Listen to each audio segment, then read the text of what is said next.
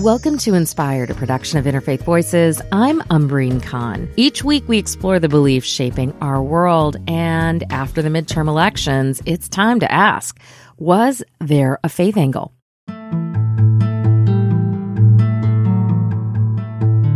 You see, Jesus doesn't look well on election thievery.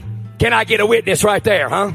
Jesus doesn't look kindly on baby butchering mongrels. Can I get a witness right there? Jesus doesn't look kindly on a nation that sends drag queens into our public schools to teach our children gender dysphoria nonsense. Jesus don't look well on that. When you have a bunch of people sort of pointing to the sky and this sort of churchy music is playing, it looks like they are worshiping Trump. You're talking about George Soros, the World Economic Forum, Schwab, Bill Gates, and many others. And now all of a sudden we have this COVID madness that has been sprung upon the world, and we know because they have said it, surveillance under the skin. The brazen and brutal attack on the husband of House Speaker Nancy Pelosi. Social media post by David DePape shows him spreading conspiracy theories about Holocaust denial, pedophiles in the government, and claims that Democratic officials run child sex rings. If you're hiring and paying for somebody who's an illegal immigrant, and you are a lawbreaker, and it's wrong and unbiblical. The church is supposed to direct the government. The government is not supposed to direct the church. That is not how our founding fathers intended it. And I'm tired of this separation of church and state junk. Did faith-based groups and houses of worship signal to congregations who to vote for? Did candidates attempt to say they were God's chosen candidate? And all those quote-unquote nonpartisan events, including prayer circles, are they so nonpartisan?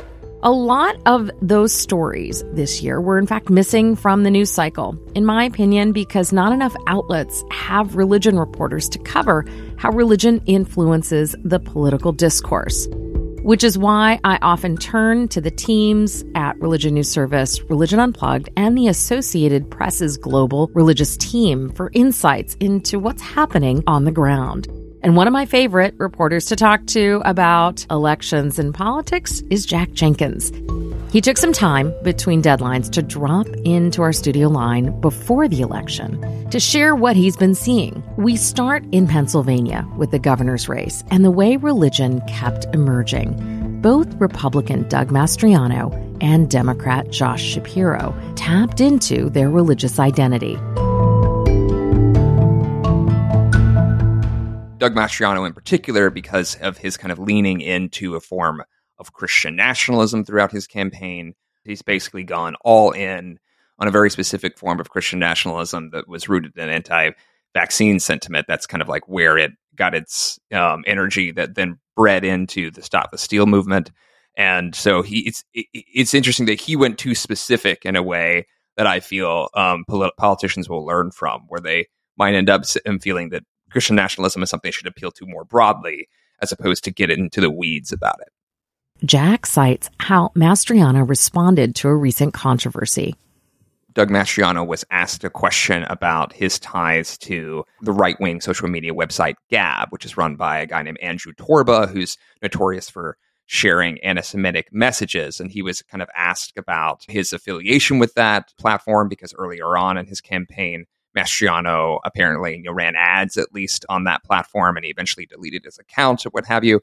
And Mastriano's wife actually stepped in, and her response to that was to say that they are supporters of Israel and that they are probably more supportive of the state of Israel than many Jewish Americans. That would seem to be very controversial and very offensive to many American Jews. It also resonates with something that actually former President Trump said recently on Truth Social, his platform.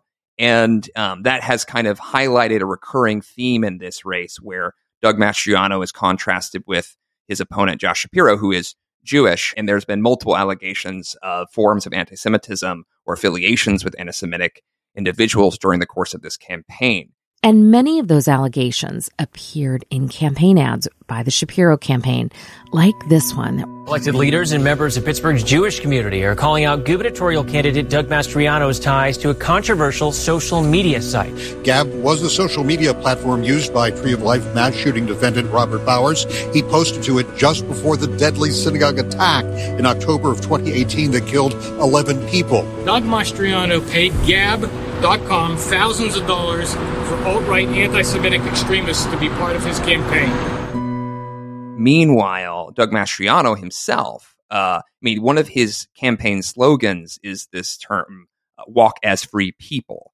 That is actually an expression he started using in 2020 and 2021, where he got kind of, famous in the state of Pennsylvania for participating in anti-vaccine, anti-mask, really primarily anti-lockdown measure demonstrations in the state of Pennsylvania. And in voicing opposition to those lockdown measures, he would often appeal to scripture. There was a lot of Christian nationalism that was a part of that movement.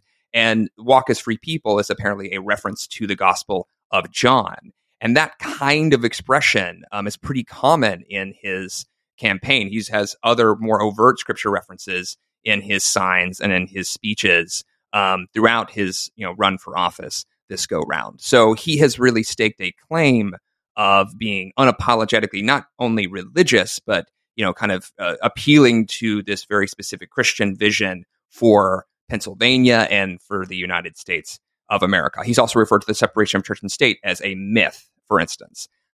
Exit polling will give better clues about why Pennsylvania voters rejected Mastriano and ended up voting for Josh Shapiro, who is the governor-elect. But up until Election Day, it was clear that Mastriano embraced and supported others who shared his beliefs, including a relatively new parachurch organization, Intercessors of America. On Election Day, the group leaders, Dave and Chris Kubel, held a live prayer webcast. I tuned in, curious to hear if any candidates would come up. We had some elected officials that joined so that they could pray also for their state, so that our people could pray over them, and so that they could have the common values prayed for, that God's purposes would be fulfilled. One of them was Rebbe and Doug Mastriano in Pennsylvania. And what gracious and wonderful people. They've been very open. And so what a wonderful time of prayer it was for them to be able to connect with intercessors who've been praying for godly government. Chris Kubel is careful there to not endorse. You can hear her being very explicit because the Intercessors is a tax-exempt organization. But their prayer circles and missions have a clear religious political agenda. And if there is any doubt, Dave Kubel wants to clear it up, commanding Christians to make the connection between faith and elections. So the lesson you don't hear from in church at all, hardly, is that God calls people to elected office. Go figure. God created the family, He created the church, and He created government. And God created leaders in all of those areas, and He has a plan and design for them. So I just think it's tremendous to see these men who we've known for years to rise to the surface. While Mastriano was leaning into Christian nationalism, Josh Shapiro was tapping into his own Jewish identity and working that faith angle. He talks about how he keeps kosher and has Shabbat dinner every Friday, kind of pushing back on that characterization. And I think what's been interesting is that he's leaned into not only his own faith this election cycle, but has also kind of leaned into engagement with faith communities. Now, at some level, Democrats do this all the time. It's actually like a frequently untold story is how often Democrats lead into not only whatever constituencies they belong to, in Shapiro talking to Jewish communities, for example, but also talking to other faith communities, right? Shapiro is talking to Black Protestants and Black churches and what have you, and other religious leaders and figures as well. And he has not, if anything, he's leaned in harder this year amid Mastriano leaning into Christian nationalism. And I think it's an interesting dynamic.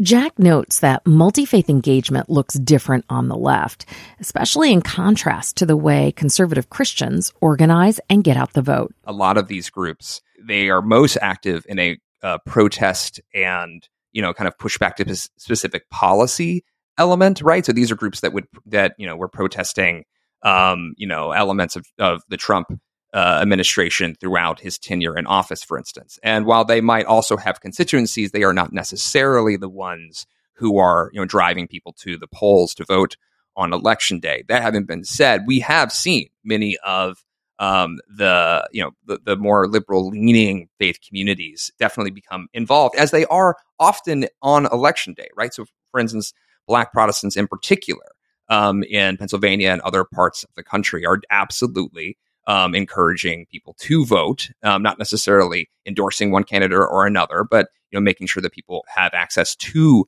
their polling locations. And there's a long tradition of that, and that absolutely has been activated in Pennsylvania and elsewhere this go round. And that includes the state of Georgia, where ordained senior minister Reverend Dr. Raphael Warnock faced former NFL star and political newcomer backed by President Trump, Herschel Walker, in what is going to be most likely the most expensive Senate race in modern history, because both are now headed to a runoff on December 6th. In this race, faith organizing on both sides was extensive, and it was intertwined in many ways with another issue, access to abortion.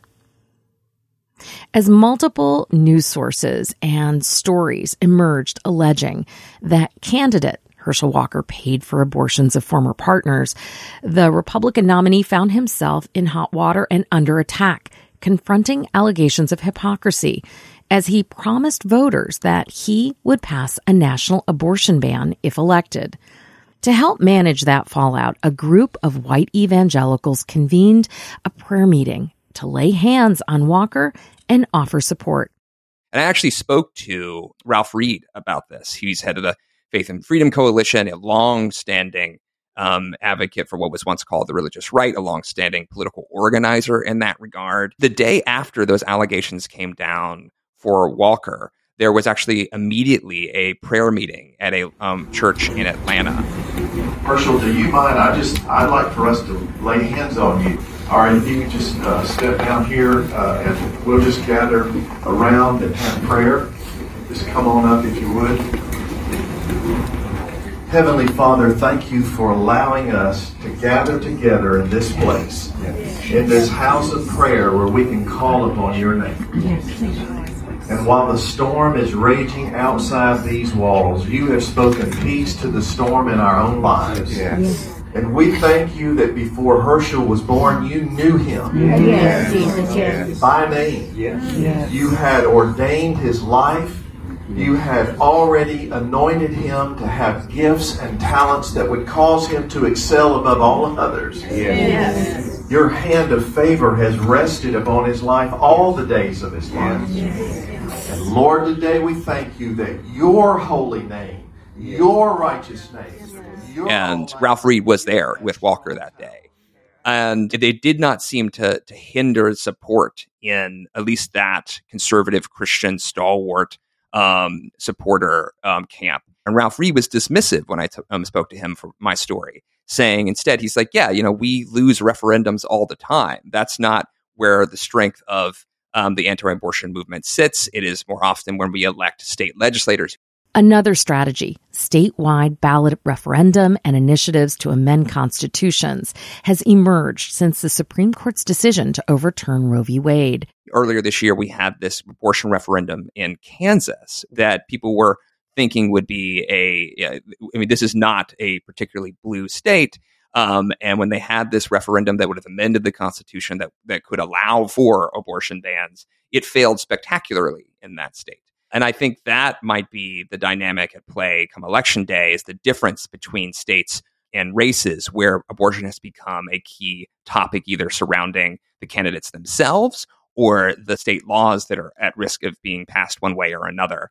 In Georgia, while no referendum on abortion access is on the ballot, Reverend Dr. Senator Warnock is adamantly pro-choice, and that position has drawn criticism from conservative Christians. Reverend Senator Warnock identifies as a pro-choice pastor. His detractors, dismissed that, saying that makes him not really a pastor. It was disqualifying from their perspective for Christianity. These were conservative Christian lawmakers and advocates saying this. But when you looked at the polling, that isn't necessarily true in the state of Georgia generally or among Christians overall. I mean, Black Protestants in particular are actually deeply supportive of abortion being legal in all or most cases.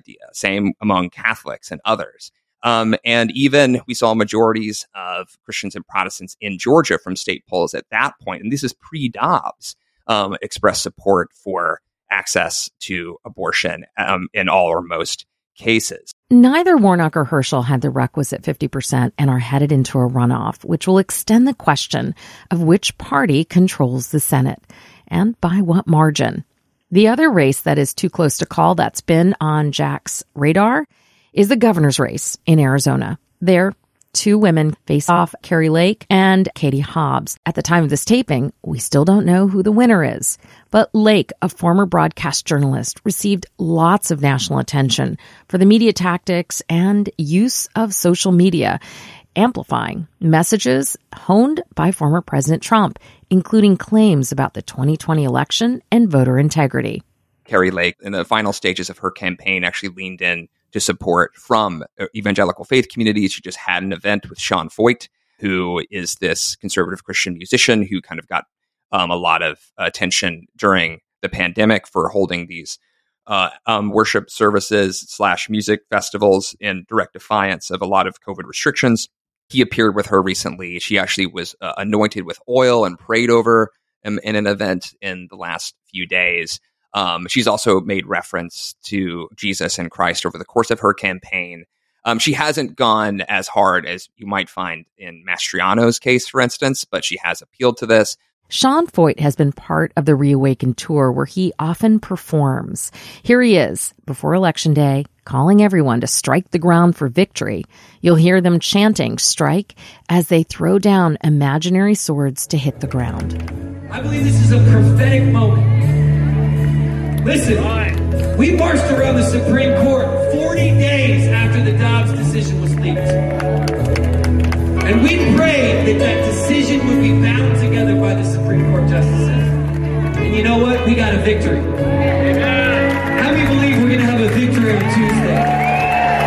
So come on, let's give a victory shout. Let's strike the ground and let's give a victory shout on the count of three. Are you ready?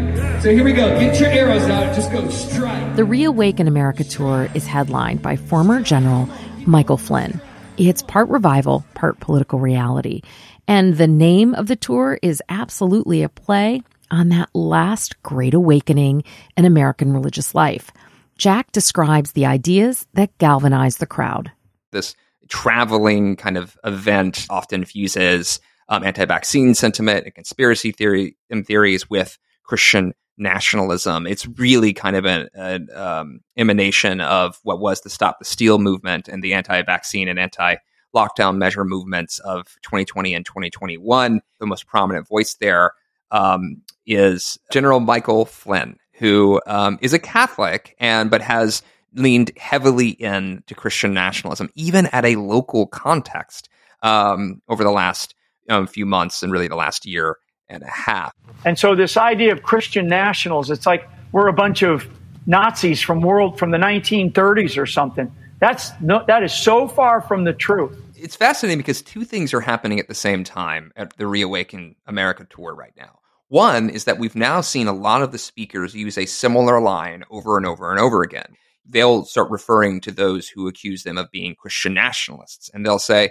if the decision is between Christian nationalism and, secular globalism or atheistic globalism, then I guess I'm a Christian nationalist, and the crowd applauds. And versions of that have been used over and over and over again. And so some of them have started saying, I'm a proud Christian nationalist, trying to bifurcate what America can be into two very different polar opposites. And so that's really interesting. At the same time, you've seen some of the loudest voices in these camps getting more specific about what they think a Christian nation should be or what they think Christianity should be. And among them is Tennessee pastor Greg Locke, who in the lead up to the more recent Reawaken America tour, he went on Facebook and advocated for burning rosaries and what he called Catholic statues, and even doubled down. He just decried Catholicism wholesale. And when he was on stage at the Reawaken America tour a few days later, he, condemned the Pope and accused the Pope of prostituting the church, and really kind of signaled that, there's only one way to Jesus, and signaled that the papacy in general is something to be rejected because it gets between you and Christ. And it was only a little while later that General Flynn got on stage and, while voicing support for Christian nationalism, made a point to say, "I'm Catholic, by the way." It's not the only fissure. Gab founder Andrew Torba, who came up earlier in the conversation with Jack around Pennsylvania's gubernatorial race, has written a new book defending Christian nationalism, in which Torba challenges a pillar of belief that many in this movement embrace. In that book, he has a whole chapter dedicated to pushing back on sort of end times apocalyptic thinking and eschatology and theology.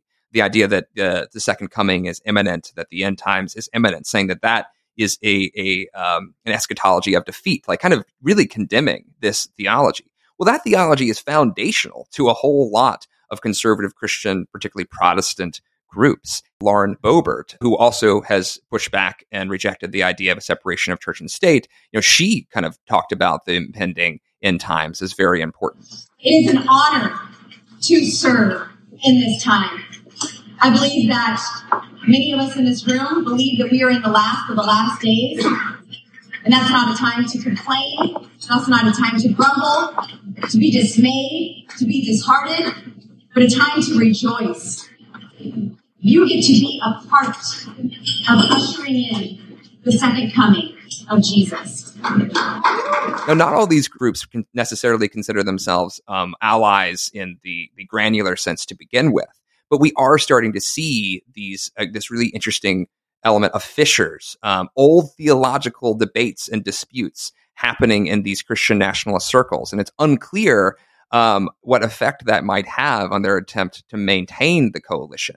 These are old debates and old, really sometimes violent fissures. The classic example is anti-Catholicism was part and parcel of the Ku Klux Klan, for instance, an overtly extremist Christian nationalist group. Today, it's not the Klan, but Jack cautions against thinking that all those who embrace Christian nationalism share the same beliefs and strategies. As an example, he reminds us that on the progressive side, there are also divides. There have long been kind of fissures in these communities, but they have had these constituencies on the left, for lack of a better term, the religious left, a unifying figure in pushing back against Donald Trump, and even in Trump's absence, people ranging from Doug Mastriano to Kari Lake, to Ron DeSantis in Florida, what have you. These have been unifying figures for them to push back against. People forget, but actually one of the largest mass arrest peaceful protests in American history happened under Biden's tenure, when the Poor People's Campaign staged a massive protest on Capitol Hill. And they also had, some strong words for Joe Biden for not doing enough to advocate for doing away with the filibuster, to not doing enough to advocate for voting rights earlier on, for not, hosting a meeting with them to discuss poverty in the White House, which they have communicated multiple times in public and have yet to receive a public response from the Biden administration.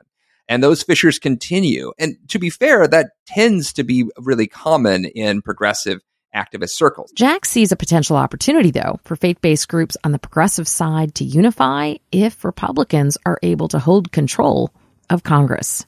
I do think, though, if Republicans are able to take back control of the House, or if they're able to take back control of the Senate and the House, I would not be surprised to see a second resurgence, not only of these groups protesting on Capitol Hill, but protesting in even larger numbers, pushing back against a Republican Congress. I think would rally a lot of those communities to work together even more tightly than they already have.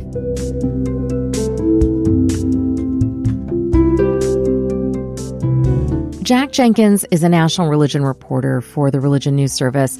He's also the author of American Prophets, The Religious Roots of Progressive Politics and the Ongoing Fight for the Soul of the Country, which was published in 2020. Coming up, a new poll offers insights into the values that drive how many Americans see policy and political changes, and why some controversies are more effective than we may realize about tapping into our fears about the future. You're listening to Inspired, a production of Interfaith Voices. We'll be back after this short break.